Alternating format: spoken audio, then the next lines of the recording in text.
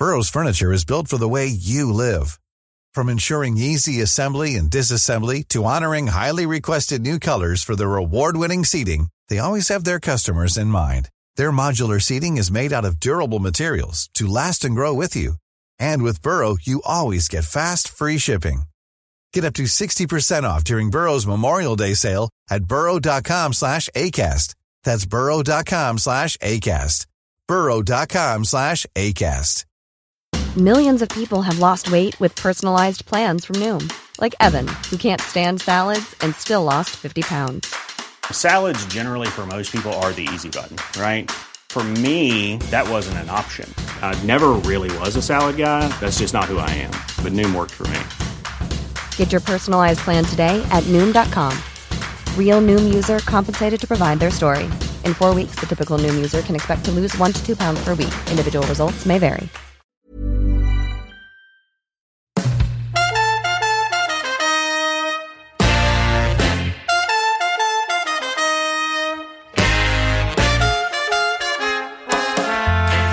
Hello and welcome to the Following On podcast from TalkSport. I'm John Norman. Alongside me today, Neil Manthorpe, looking back at England against Australia, New Zealand against Pakistan, and very much looking forward to the big match of the weekend, South Africa against India. You're listening to Following On. So if you're listening, you no doubt know that England have lost. They've lost again. They are effectively out. They're technically out. They're everything out of the 2023 World Cup. Australia winning the game, doing so comfortably in the end. Good fielding, decent fielding, very good fielding by England. Good bowling. Australia bowled out inside the 50 for 286. With Marnus Labuschagne top scoring, 40s for Smith and Green. And 4 wickets to Chris Wokes. David Willey bowled beautifully well. 1 for 48. There was a couple of wickets in there for Rashid and also Mark Wood, who was unfortunate. But when England came out to bat, they lost a wicket first ball. I mean, they caught down the leg side, Johnny Bairstow. And you just knew. You knew. There was a partnership, 84 and 18 overs between Milan and Stokes. Buttler went really, really cheaply again. Moeen Ali, though, once he was dismissed, 186 for 7. It became mission impossible. So it proved. So Australia will finish in the top 4 and England will do well to finish in the top 8. Story of the day. Well, Manners, good to see you from your plush surroundings in India. Let's start with perhaps with the most surprising result of the day. And that is that New Zealand somehow managed to lose despite scoring over 400. I mean, that is incredible in itself. I know, only the third time it's happened as well in one-day internationals. It was rain affected. We do have to bear that in mind. And I know that the Black Caps will feel particularly disappointed, not just by the result, but by the fact that that they weren't able to defend the full 400. But it's a classic Pakistan story, isn't it? You know, Mickey Arthur was joking. He's the director of Pakistan cricket. He was laughing about the fact that they have this history of making dreadful starts to World Cups. And that, most notably in 1992 when they won the thing, having lost more games than they'd won in the first in the group stages. So amazing. Look, they've still got work to do, John. They're still quite a bit behind on net run rate. And, you know, what a schmozzle that a tournament of this length is so seriously affected by net run rate. I'm quite distressed about that. You know, a couple of massive wins, one huge loss, and suddenly the games that you've won or lost, the actual results don't seem to matter that much. But well done to Pakistan, and particularly to Fakhar Zaman, who's just played, you know, one of those innings that only he can. New Zealand will be gutted, I'm sure, but they still have the fate in their own hands, provided they win their last game and win it well. I mean, we'll talk about England and Australia in a second, but the last thing England wanted with Champions Trophy qualifications still very much on their minds is a Pakistan team desperate for points. And that, of course, is now probably how it's going to end up, because England play Pakistan, don't they? And I can't see the way how England can bounce back. I didn't think they could against Australia, even when they produced a really good disciplined bowling performance. And yeah, I mean, Pakistan have got the the scent of semi-finals in their nostrils now, and I suspect. I mean, look, we all said beforehand that they were probably the most well-balanced team in the tournament with the most options. They go into every game with 7 bowling options and bat down to at least 8, if not 9. So if they can do it, if they can nip into 4th place, then I tell you what, how about that prospect of the India-Pakistan final again? Oh, well, absolutely. And see, I've often said that it's not how a tournament starts or how it, continues. In terms of the perception, it's all about the end. That's why we look back at 2019 with such fondness from an English perspective. But essentially, if this World Cup ends up with, say, Pakistan finishing 4th, they play India in a semi-final, or Afghanistan, of course, pip them to it. What a story that would be. South Africa, if they win on Sunday, they finish top. India, Australia in the semi-final. Actually, the narrative is still to be written.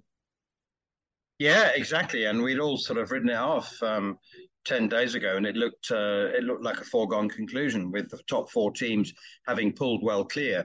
But that's just not the case anymore. And we haven't mentioned Afghanistan, John. I know they've got Australia and South Africa in their last 2 games, but they may possibly just need to win one of those games. And, if the pitch turns, they've got that 4-pronged spin attack.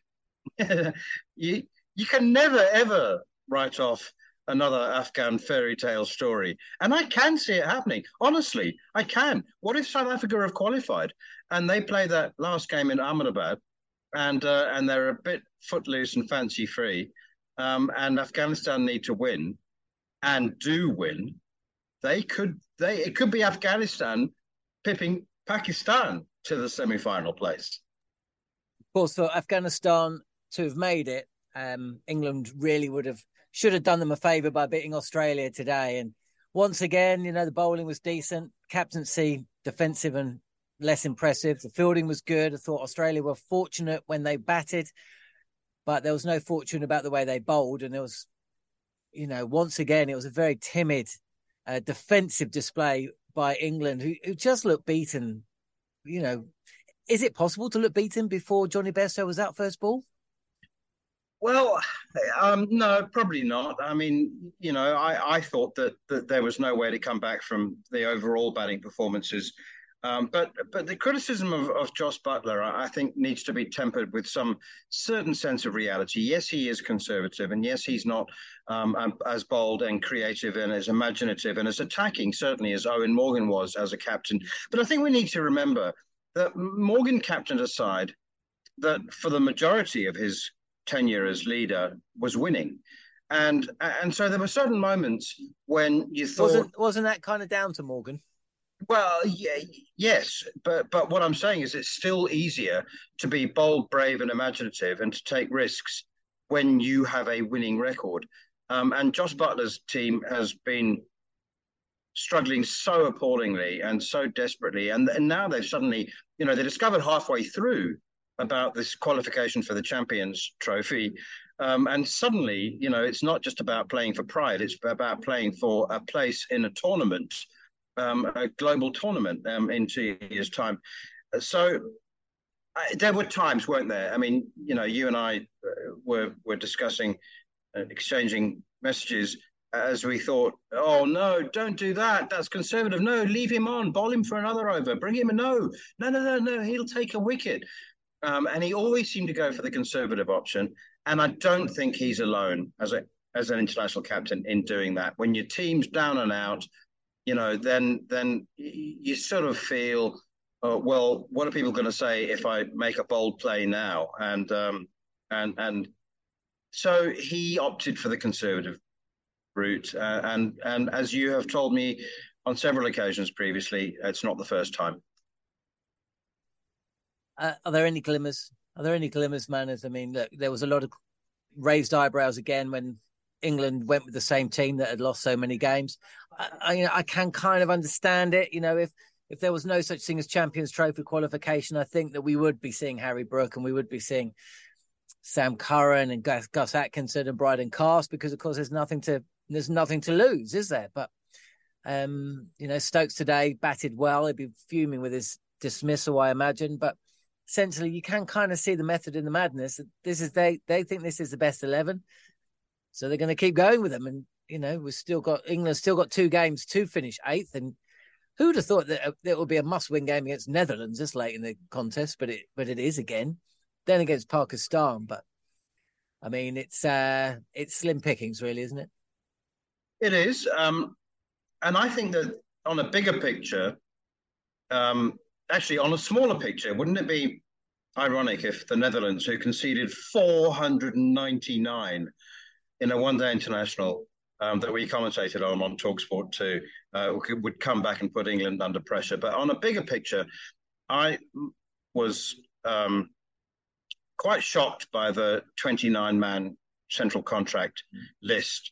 And I just thought, over and over again, we see England cricket in whatever format, Test or ODIs, plunge into crisis, rebuild, hold a commission of inquiry, come up with a committee, and then rebuild and refresh and burst back into life, only to crash again a couple of years later.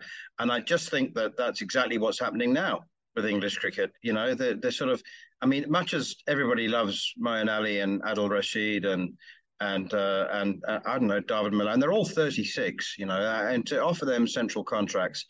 And by the way, David Willey has every right to retire in a hissy fit, because he's a sprightly 33 and is still in England's first choice 11. So it's a long-term objective, John. Do you not agree? I mean, you've been following English cricket for as long as I have. It's just a constant crisis, rebuild, win, crisis, crash.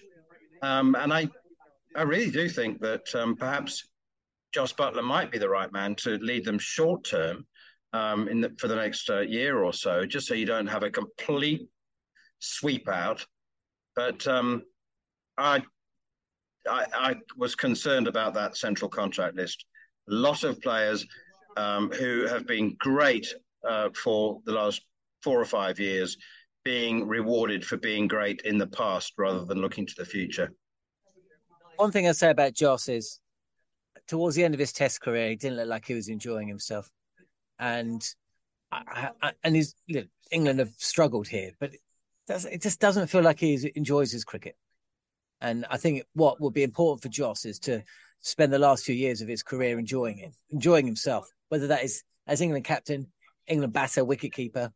That's the most important thing, because it's too short career, and it just makes no difference. Makes no sense. One thing, I was speaking to my brother earlier, actually, and he was saying, in a weird way, it's actually better to be following the England cricket team like this. He said, what's better? You win a couple of tournaments and then you stink one out, or you kind of finish in semi-finals. There's a consistency there, but you never have the peaks.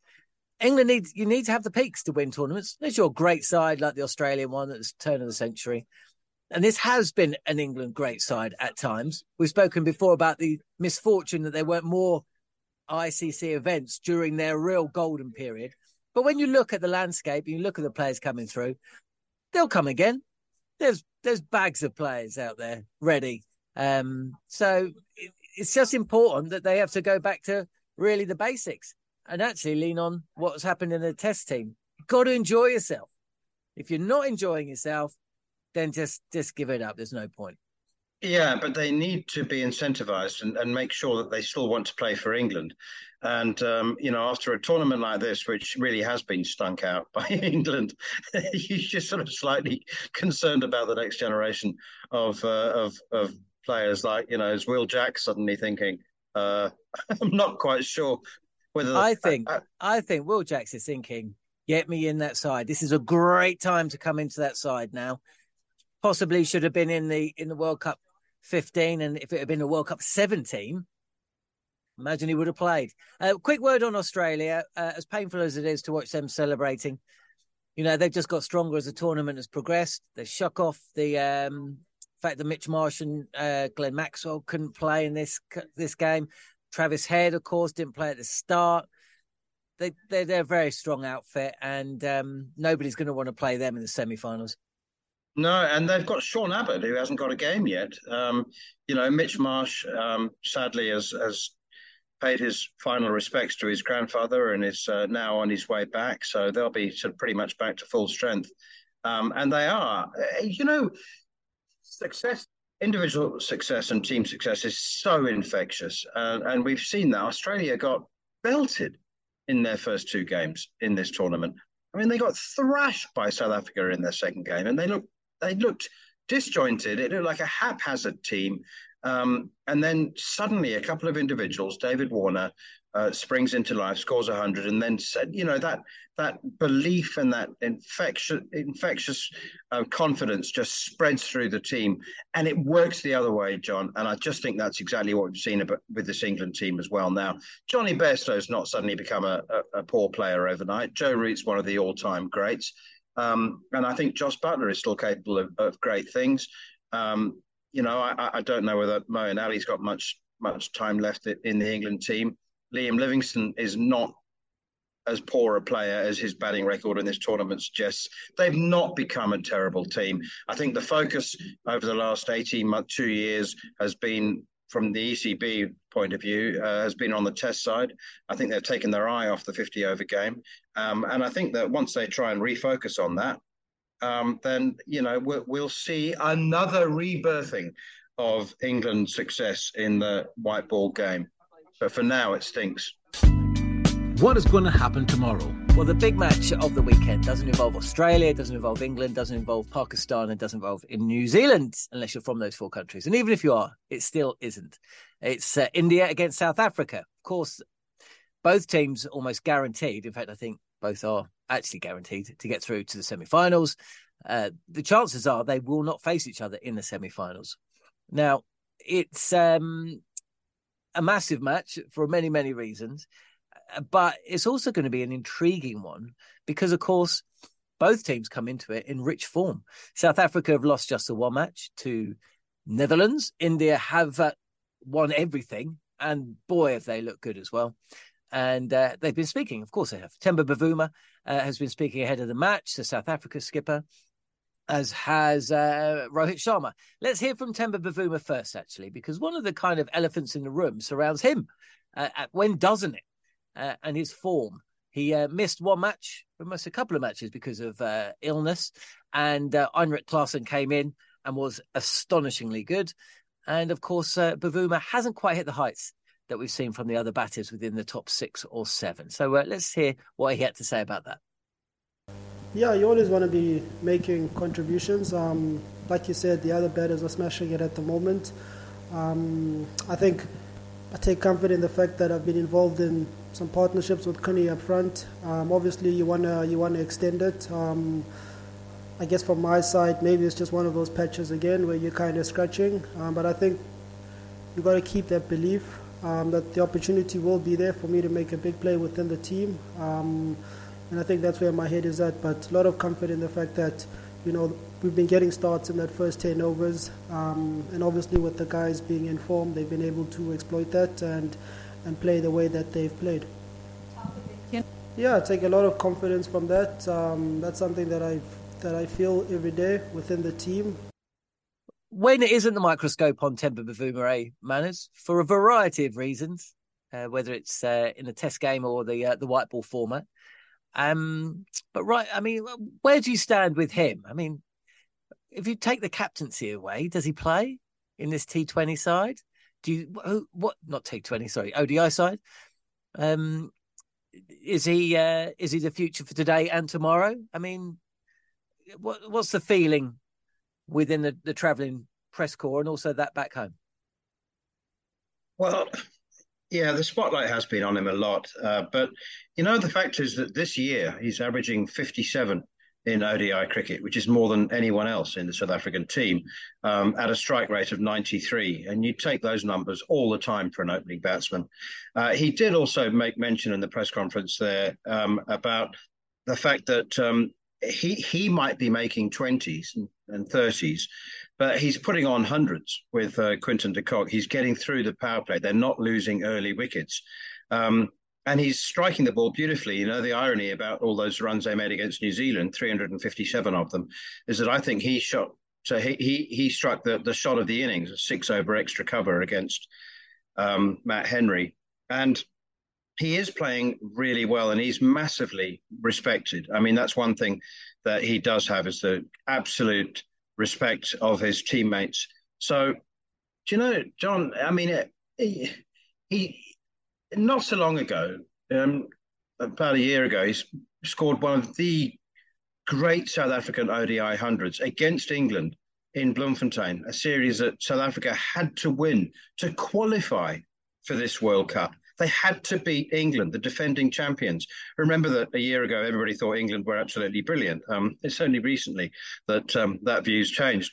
So he's a quality cricketer, and form is temporary, and class is permanent. And I think he's a really good captain on the field. He's proactive. He uses the expertise amongst his senior players. He doesn't captain by committee. I mean, he takes charge. He's excellent in the field. And as I said, he's averaging 57 this year. So frankly, I think that there's, that there's a biased and prejudiced view that he's not worth a place in the top 6, given the power of the rest of the top 6 in the South African team. But you need someone with a bit of variety, and he provides it. Yeah, absolutely. And actually, he was the aggressor, wasn't he, in that match against New Zealand? He was actually outscoring Quinton de Kock for the first part of the innings. It was Quinton de Kock that hit the century, but Bavuma was the player that got the team off to a good start. There's another elephant in the room. It's the C word. And it was quite amusing, to me at least, that Temba Bavuma was asked about the choke word. Let's hear the question from the local journalist and also his answer. A lot can happen in the next 3 years. Like a chatbot may be your new best friend. But what won't change? Needing health insurance. United Healthcare Tri-Term Medical Plans are available for these changing times. Underwritten by Golden Rule Insurance Company, they offer budget-friendly, flexible coverage for people who are in between jobs or missed open enrollment. The plans last nearly 3 years in some states, with access to a nationwide network of doctors and hospitals. So for whatever tomorrow brings, United Healthcare Tri-Term Medical Plans may be for you. Learn more at UH1.com. Everyone knows therapy is great for solving problems. But getting therapy has its own problems too. Like finding the right therapist, fitting into their schedule, and of course, the cost. Well, BetterHelp can solve those problems. It's totally online and built around your schedule. It's surprisingly affordable, too. Connect with a credentialed therapist by phone, video, or online chat, all from the comfort of your home. Visit BetterHelp.com to learn more and save 10% on your first month. That's BetterHelp, H-E-L-P. This is Paige, the co-host of Giggly Squad, and I want to tell you about a company that I've been loving, Olive & June. Olive & June gives you everything that you need for a salon-quality manicure in one box. And if you break it down, it really comes out to $2 a manicure, which is absolutely insane. It's also so easy to get salon-worthy nails at home with Olive & June. The difference between how your nails used to look when you did them yourself and now with the Mani system is a complete game changer. The best thing about Olive & June, too, is it's a quick dry. Dries in about 1 minute, lasts for 5 days, and full coverage in up to 1 to 2 coats. Visit oliveandjune.com/perfectmani20 for 20% off your first system. That's oliveandjune.com/perfectmani20 for 20% off your first system.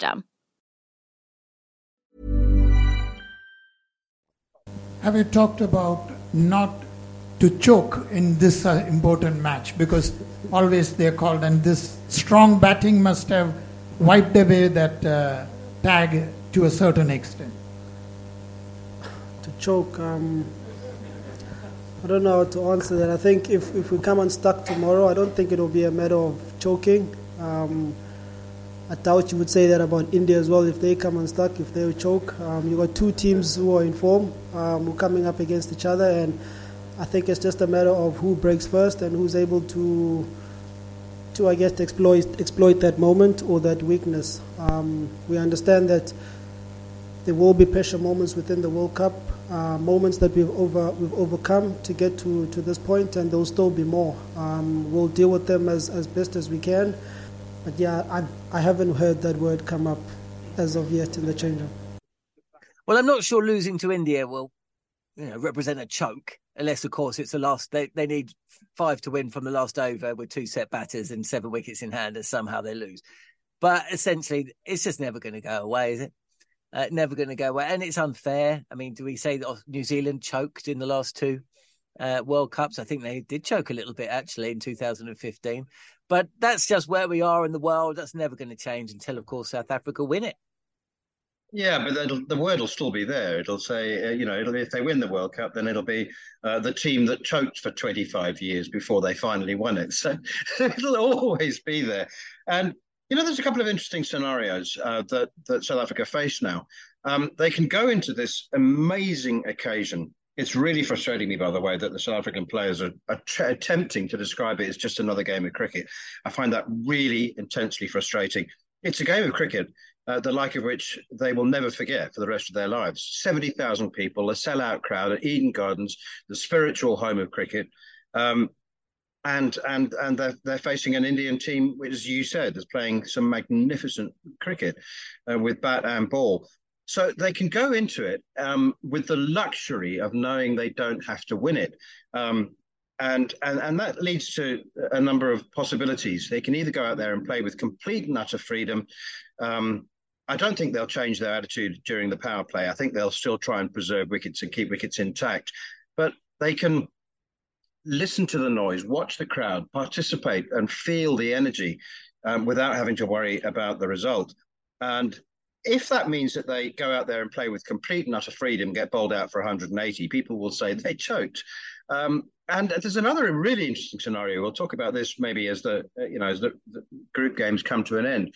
But there is a possibility, John, that if Afghanistan somehow managed to upset Australia in their penultimate game, and they're facing South Africa in the last game, and South Africa have already qualified for the semi-final, again, however South Africa play it, there will be the possibility that people will accuse them of choking.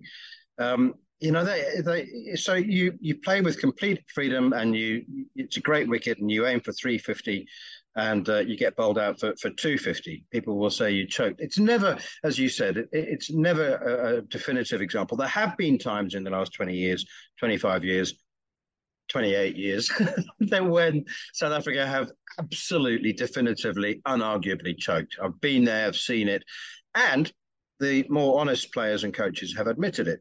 But there was a kind of whimsical, quizzical smile on Bavuma's face when he was asked that question this time around. It's like, what he was trying to comprehend what it was that the questioner was after. I mean, how can they? The definition of a choke surely is that you are asphyxiated in a must-win situation, and the fact is, it's not a must-win situation. So. Yeah, as you said, I think people will always have a bit of fun with it. News today, Hardik Pandya has been ruled out of the tournament after picking up that injury earlier on in the series. After Hardik has been injured, which he has been for the last 2 or 3 games, and then obviously didn't play a couple of the games in the Australia series as well. We have played with a combination which has been 3 fast bowlers and 2 spinners. In our reserves, in the guys sitting outside in the 15, we had a backup for the spin, we had a backup for a batting, and we had a backup in the bowling all-rounder category. So we did recognize that if this is a combination we're going to take, and if there is a issue of an illness or a small niggle or an injury, then we need to have a backup for that. It also allows us to play other combinations. It doesn't mean that we can't play other combinations, but if this is the one combination which we have gone with recently, then that is the one area which we possibly hadn't backed up with the injury to Hardik Pandya. Hardik Pandya being ruled out at the start of the series, people really saw him as playing a crucial role within that specialist lineup. But India seems to have gone to strength since he hobbled off. Yeah, exactly. And he was the glue that was supposed to stick the 2 specialist units together, wasn't he? The specialist top 6 and the specialist bowlers, and he was to be the 5th bowler. But you know what? I don't think Ravi Jadeja is the worst man at doing that job. I think he does it absolutely brilliantly. And you look at Australia's team that won back-to-back World Cups in 03 and 07.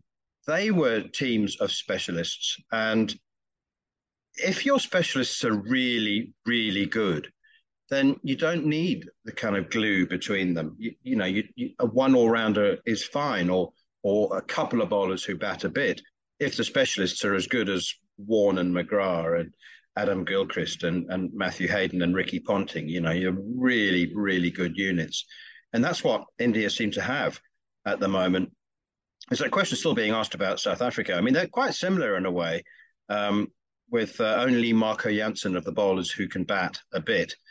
So it'll be really interesting. I mean, tomorrow's the ultimate sort of old-fashioned clash in many ways of specialist units, and not a plethora of all-rounders in either team.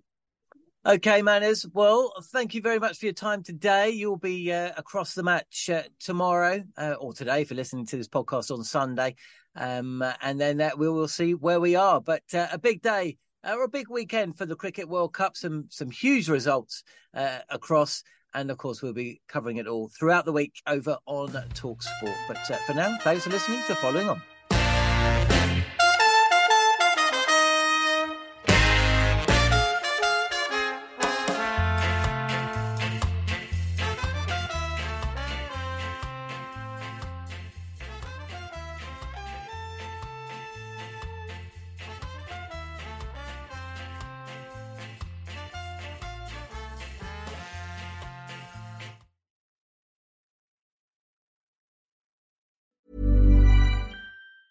Mom deserves the best, and there's no better place to shop for Mother's Day than Whole Foods Market. They're your destination for unbeatable savings, from premium gifts to show-stopping flowers and irresistible desserts. Start by saving 33% with Prime on all body care and candles. Then get a 15-stem bunch of tulips for just $9.99 each with Prime. Round out Mom's menu with festive rosé, irresistible berry chantilly cake, and more special treats. Come celebrate Mother's Day at Whole Foods Market.